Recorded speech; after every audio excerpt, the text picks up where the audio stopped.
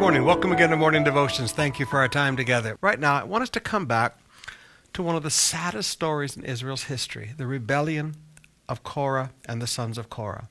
Chapter 16, verse 1 of Numbers. One day, Korah, son of Izhar, a descendant of Kohath, son of Levi, conspired with Dathan and Abiram, the sons of Elab, and the son of Pelath of the tribe of Reuben. They incited a rebellion against Moses. Now notice, they incited this. They stirred up a rebellion against Moses, involving 250 other prominent leaders, all members of the assembly. They went to Moses and Aaron and said, "You have gone too far. Everyone in Israel is set apart by God, and he is with all of us. What right do you have to act as though you are greater than anyone else among all of these people of the Lord?" Now, you know what? God made them the leader.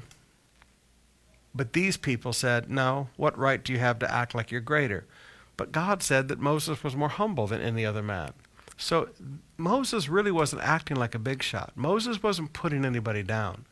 But because these men wanted leadership, they accused Moses of what they were guilty of themselves. Let me say that again.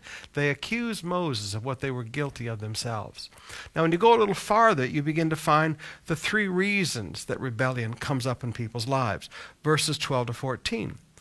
They wanted the past. They said, you brought us up out of Egypt, a land flowing with milk and honey. No, you forgot you were slaves there. But they forget the bad things of the past, and they want the past.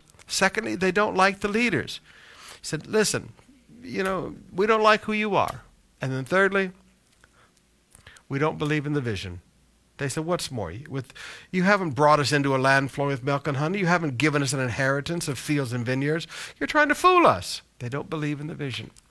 Now, when you have a group of men who don't like leadership, who want the past because they've forgotten the pain of slavery, and who don't believe in the vision, these men will always rise up and say, "We're going to have a rebellion. We're going to remove the leaders that God has placed in charge." It always flows from these things.